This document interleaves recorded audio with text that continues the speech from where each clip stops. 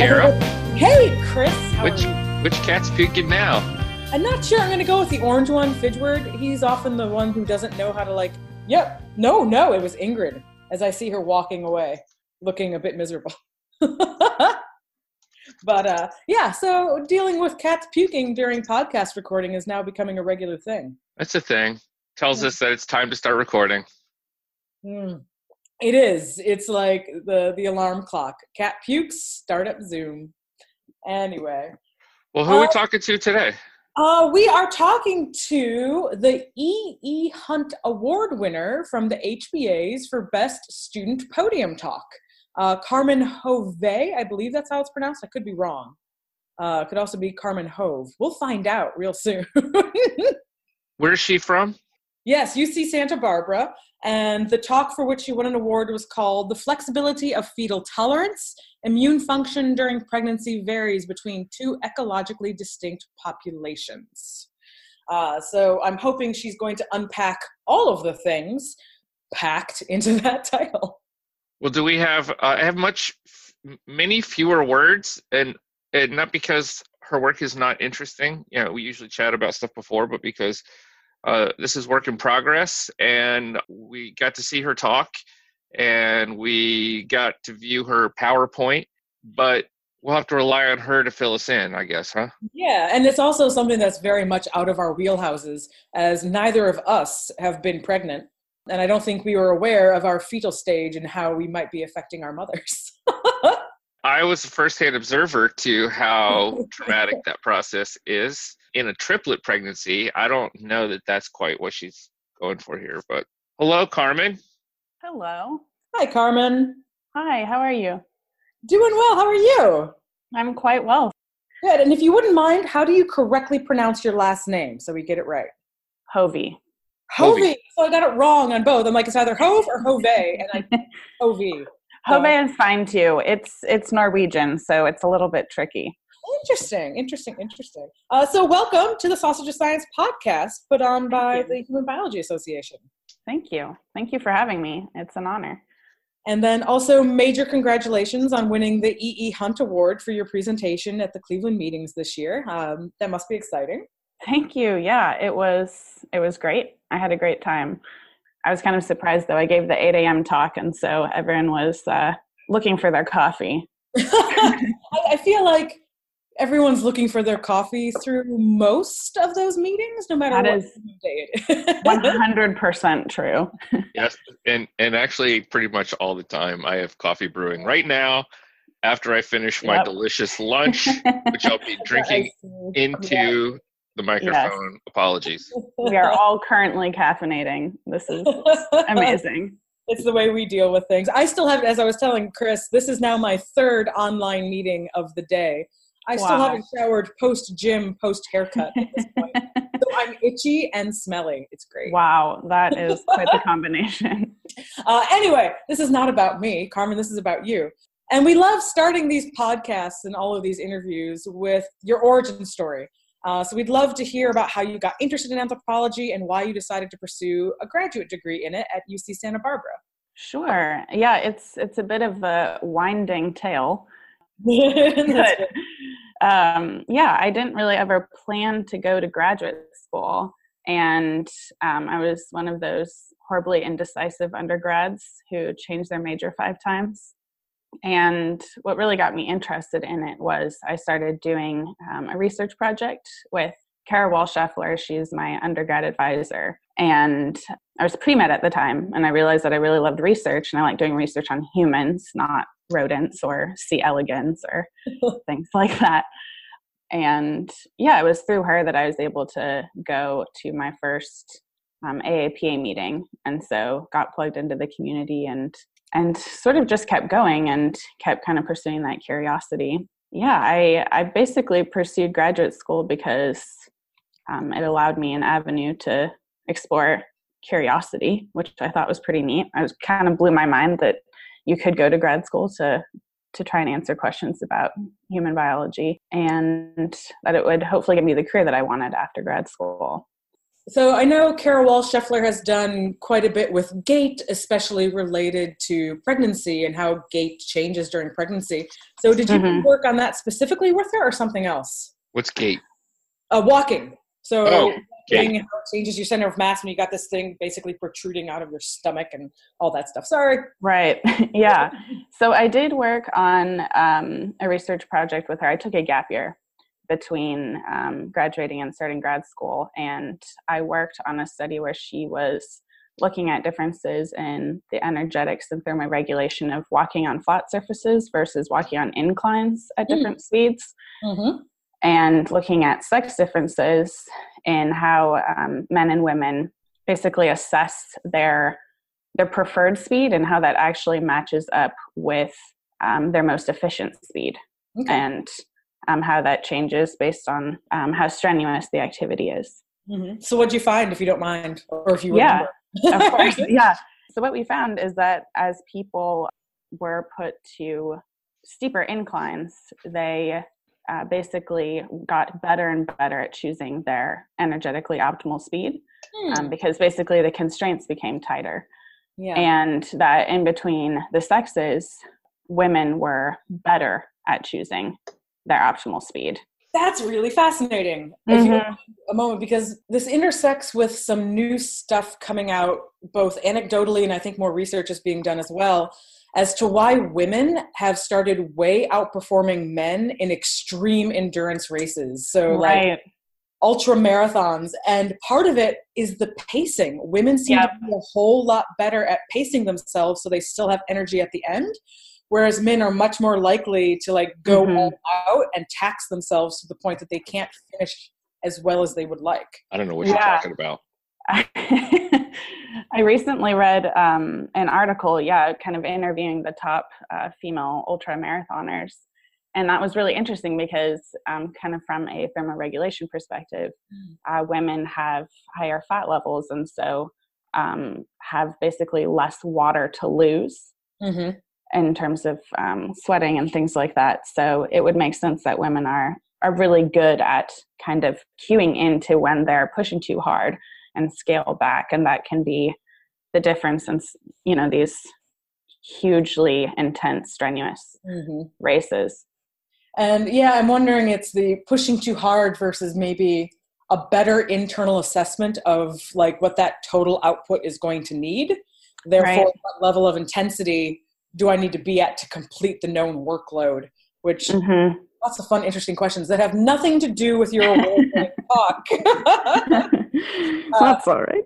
But so then how did you go from working with kind of locomotor biomechanics and energetics to looking at these interesting trade-offs between mom and fetus, particularly as mediated through the immune system? Right. Well, in undergrad, I was also really interested in the immune function, just kind of enamored with its complexity and all of the direct applications it has for health, of course, and also how it's so integrated into the other systems and can impact behavior and how behavior can impact immune function. And in starting grad school, I was reading a lot of different papers on immune function during different reproductive states and became even more fascinated with the question of pregnancy because it is this pretty distinct situation where the mother has to essentially accommodate a genetically foreign and growing thing for 9 months, and how the maternal immune system accommodates that and how variation or dysregulation can impact differences in pregnancy outcomes and infant health outcomes. So it was just an interesting question that kind of kept rolling. And it all started with just reading papers and having more questions. Isn't that how it always goes? Yeah. So often. It's just the more you read, the more you don't know. Yes, a truly deep rabbit hole, indeed. So for our listeners, we already said the title of your talk, but could you tell us what fetal tolerance actually is? Right. So fetal tolerance is a set of immune changes that occurs during pregnancy in order to accommodate implantation and fetal growth. And it's there's been a lot of different studies that have been done on different aspects of it. So there's localized tolerance that happens at the level of the placenta, which is a little bit hard to study in humans because it's very invasive, but a lot of animal studies on that. And then kind of systemic fetal tolerance, where you can actually see changes in maternal immune function that are happening systemically. So you can see this in blood that's circulating. So that's kind of the gist of fetal tolerance. So is this what you're a doctoral student? Yes. Is this your dissertation? Is this the direction you're going? Yes, it is the direction. The talk that I gave for the HBAs was on the culmination of my master's research. But my dissertation is kind of following up with these questions and looking at how immune function changes, not just in pregnancy, but in the transition into the postpartum period, because these are states that are oftentimes kind of broken into these discrete categories, like, oh, there's pregnancy, and then there's the postpartum, and there's birth, but really it's evolved as a unit. And so trying to kind of move towards studying these things longitudinally and also studying them together rather than separately. So I'm interested in how differences in the expression of fetal tolerance or immune function during pregnancy impacts the transition to breastfeeding specifically. So that's where I'm taking it next. But yeah, this project that I just finished was for my master's. Could you maybe walk us through, because you set up your talk, kind of the background of your talk about the immune profile during pregnancy. And so what is that, and how does it differ from pre-pregnancy?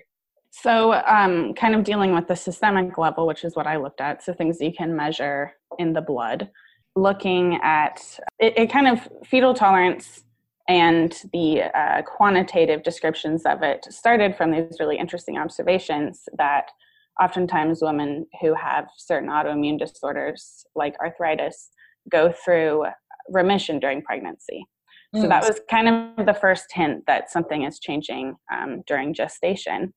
And using kind of broad strokes, generally what the literature has found is that during pregnancy, it's not that the maternal immune system is suppressed, it's just that there's this shift in the components that are relied upon.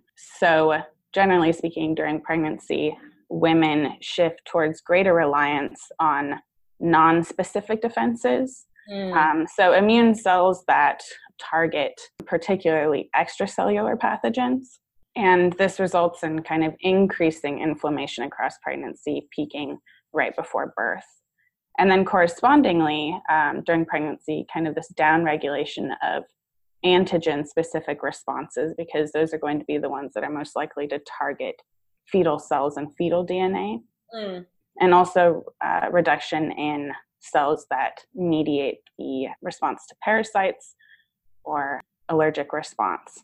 So what this means for disease susceptibility is that pregnant women generally have greater resistance to extracellular pathogens like bacteria, so things that are outside of the cell, whereas they have greater susceptibility to intracellular pathogens like viruses, which is why pregnant women are generally at greater risk for things like influenza. What are the two populations you studied for this project? So I was lucky enough to have access to two really large cross-sectional data sets that had data on 8 different immune markers in both women who were not pregnant and women who were pregnant. And the first data set was from the Chmane Health and Life History Project. And this is basically an ongoing study that has been going on for quite some time. And it follows this group of people who live in the Bolivian Amazon called the Chmane, and they're a relatively small population. They are forager horticulturalists, and they experience very little market integration, so they have relatively limited access to a lot of different resources, particularly medical, and they have very low contraceptive use, and so they have really high fertility. Birth rate on average is about 9 births per woman. And they experience really high exposure to a whole bunch of different pathogens because of the environment that they live in.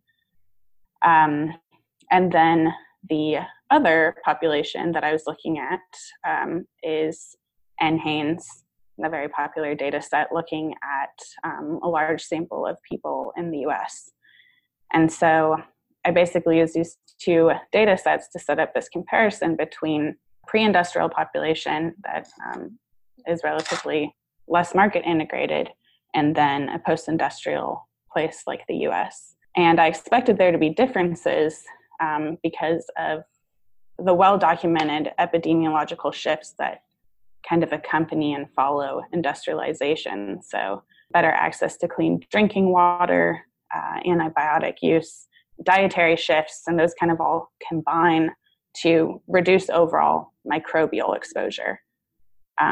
So that was the one big difference between these two populations that I was interested in, because there's been plenty of research looking at basically the overall differences in immune function that result from those differences in exposure history, because the immune system has actually evolved this sort of dependence on microbial exposure because every encounter basically acts to calibrate the immune system. And so people who grow up in environments like the Bolivian Amazon, where they're exposed to all of these things, they generally have higher baseline immune activation, but they have pretty good immune calibration. Mm-hmm. So we see really, really low rates of autoimmune disease and allergy among the Tsimane, but really high infectious disease mortality. And you see kind of the flip in places like the US, where there's relatively less exposure, so lower activation, but more propensity to react to things inappropriately, which results in different autoimmune disorders and really high incidence of allergy. So that was kind of the differences that I was interested in and how it pertains to immune function during pregnancy. Yeah, so then maybe unpack the results among the pregnant women in particular between kind of pre-industrial versus post-industrial. Right. So what we found is that, kind of as expected, the immune shifts associated with pregnancy were in the same direction in both populations. So it kind of replicated what is generally found in the literature, is that there's this increased reliance on more nonspecific things. In particular, this group of cells called neutrophils. They're kind of the do-it-all cells of the innate immune system. And then we also saw a downregulation of antigen-specific responses, so lower killer T cells and things like that. So those replicated what we'd already seen, but there was difference in the magnitude of those shifts between the two populations. So what we found is that among US women, the shift towards inflammation, inflammatory processes, was much steeper than among Tsimane women. And then conversely, Tsimane women retained both absolute and relatively greater investment in things like their parasite response and their antigen-specific immunity. So this kind of reflected those ecological differences and really does suggest that our current understanding of what normal pregnancy is limited to the places where we've mostly studied them, which is in places like the US and the UK. And yeah, pregnant women in different ecologies are going to express fetal tolerance a little bit differently, which is kind of the take-home message of my study. So then you had mentioned a little bit earlier that you want to incorporate postpartum and breastfeeding. So tell us where this dissertation is going and what you kind of hope the final product might look like. Right. So I was particularly interested in following up on that kind of comparatively extreme shift towards inflammatory activation that I saw in the US sample in my master's research, and kind of thinking, this has been considered the norm. But what if it is actually a little bit more of an instance of mismatch, perhaps? And if it is, I would expect to see it linked to a little bit poorer outcomes as women transition into breastfeeding, because the spike in inflammation tends to happen during the third trimester. And it's just because placental cells are dying at pretty quick rates. And when the placental cell dies, it releases fetal DNA right into mom's blood. And so there's this pretty big inflammation surge that happens during the third trimester. So I've kind of set up my dissertation to look at how the magnitude of the inflammatory response during the third trimester and how that carries on into the early postpartum impacts a series of things that have already been independently related to breastfeeding success and that are related to immune function in general. So looking at whether or not women who have an increased inflammatory response are more prone to pain during breastfeeding. And that's because there's plenty of research looking at how different inflammatory pathways can actually activate the brain and basically sending kind of these pain signals. And then also looking at how inflammation might be related to impaired milk production. So there's a lot of research that's been done on that relationship in other animals, most often cows, because there's a lot of dairy research. Actually, that's where most of the lactation research comes from. But it hasn't really been interrogated that much in humans. Okay. And is your plan to still continue working with the Chomani? So I'm focusing in on a sample in the U.S. So my work is focused up in the Seattle area. So collecting my sample from King County. And I chose this area in part because it's undergone this huge demographic shift. There's a ton of immigration that's been happening. The percentage of King County residents who are born in another country is about twice the national average. Oh, wow. And why is that? It's just booming. There's there's so many different factors that are going into it. And I think it's one of those lag time things where we'll know more in like 5 or 10 years. Yeah. So kind of interested in focusing on this area because then I can hopefully get a pretty wide sample of women who have lived in the U.S. for a long time, who've been here for several generations, women who recently immigrated, because I think it would be interesting to kind of capture women and experiencing different degrees of acculturation and to kind of that post-industrial environment generally. So that's where my dissertation research will be focused. Nice. And how far along are you with? What stage are you at with that work? Well, I have a Wenner grant due in 1 week. So yeah. You and my grad student. Yeah, it is the grant season indeed. So yeah, I'm kind of finishing writing up my plan and formalizing my methods. And so hopefully I'll be able to start collecting data relatively soon, hopefully within the next 6 months. So that's exciting. Yeah, that's fascinating. Yeah, thank you. And good luck with the Wenner grant. Thank you. So we always like to talk about some fun things too that are not necessarily science things, but often science things. Yes. What do you do for fun? Your hobbies, work-life balance, watching, listening, reading, those things. Yeah. Oh, this is a fun question. The other ones have been fun too, but this is particularly fun. I found that as I have gotten farther into grad school and things are so theoretical and I spend so much time, thinking, I found that I've gravitated towards hobbies that are very, very grounded in like you get a prize if you finish or you get very tangible outcomes. So I've gotten really interested in martial arts. I started doing jiu-jitsu and been involved in self-defense type martial arts since I started grad school. And yeah, I've gotten also really into baking, which I never really saw for myself. But when I realized that you only need 4 ingredients to make really good bread, it kind of blew my mind.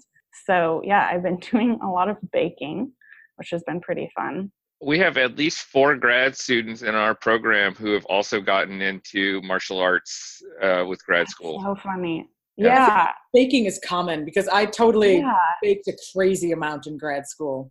It's really cathartic. And it's so nice to be able to have a finished product and to be able to eat the finished product. Do you have a favorite bread type that you have made? Oh, I just made a really nice, it's like 40% whole wheat. And it's just a pretty simple dough, but it's very versatile. For sure. If I dare say so. Yeah, and I also really enjoy making recipes out of this Norwegian baking book that I bought on a whim. So making different types of pastries. I've been eating a lot. Nothing wrong with that. Yeah. I do work in Finland, and I've had to spend some time in Sweden as well. I'm not Norway yet, but that's going to happen. It totally is. But I've actually enjoyed the Swedish pastries. Yeah. Quite a bit, and I'm wondering how similar they are to Norwegian ones. I will find out. But right. Kanabula is like a favorite thing. Yeah, I'm totally fascinated by the Scandinavian food culture, in part because one of my roommates got me started watching Chef's Table, which I'd never thought to watch on my own. But there's this one episode with Magnus Nilsson, who is kind of this prodigy chef man, and he basically did this food ethnography of the entire Scandinavia region. And so he kind of outlines all of like the similarities and differences between the Faroe Islands and Sweden and Norway, and it's kind of fascinating because they're all so close together but can be quite different. Yeah, that's pretty cool. I think what has always taken me aback about, I guess, both Sweden and Finland at this point is the use of cardamom. They use quite a bit of cardamom in like the sweets and baked goods, and I don't think I expected that when I first went, but I love it. Like the fact that I can get cardamom oatmeal, instant oatmeal packs, like delights me. That's cool. That is amazing. Yeah. That was my breakfast on a regular basis. More cardamom all around. Oh, exactly. Anyway, so if people want to find out more about you or get in touch with you, do you use social media, websites, emails? What are you willing to share? Yeah. So I am pretty miserable at Twitter. I posted once in like 8 years. But I do keep a semi-regular blog. It's the informalscientist.blogspot.com. And I basically use that as a platform to do quick overviews of things that I think are interesting, but I'm very specifically trying to target early stage undergrads or grad students and kind of sharing things that I wish I had known when I was in those stages. That's cool. Because I was pretty clueless. So I have things on applying to grad school and... I'm sorry to interrupt, but what's something important that you shared or you've learned that you found resonated with other grad students or that you think is important to put out there? Telling a story. I think in all of the writing that I've done or giving talks or going to talks that I thought were really good, reading papers I thought were really good, kind of the thread that ties them all together is that people really know their story. Whether it's your personal story or your work story, and being able to tell it in kind of the very, the beginning, the middle, the end. And so kind of trying to convey that on my blog in terms of that's how people remember you. So and that's not just for grad school or jobs or grants. The narrative is what becomes important to people outside of science as well, because if they like you, they'll like your work. And a way to like you is to know who you are and what your story is. So that's a huge, huge, huge piece of advice. Everyone listen to what Carmen says. And read her blog. And students are also, well, anyone, but especially people who have questions about grad school. My email is on the blog. And so I'm always happy for people to email me with questions. And that's cool. Awesome. Is there anything else you'd like to share or say? Well, let's see. Definitely a shout out to all the people who helped me with my HBA talk, all the people who participated in the research whose data I used, and all the people who collected the data. My master's advisor, Erin Blackwell, was a huge help in forcing me to learn R and Bayesian methods, which I resented at the time, but now appreciate. Yeah, all the people who helped me, and thank you to you both for having me. It's been really lovely. It's been our pleasure. Yeah, it's been great. Chris, how can people get a hold of you? I'm at Chris_LI on Twitter. And I am at Kara Achenbach. We have been the Sausage of Science. Carmen, thank you so much for coming on the show. We really enjoyed having you.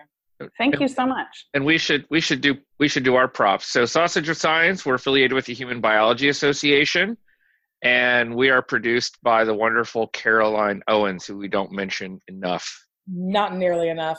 Not nearly enough. So if you like us, rate us, share us with friends and family, and thank you all for listening. Do all the things. We'll be back in 2 weeks.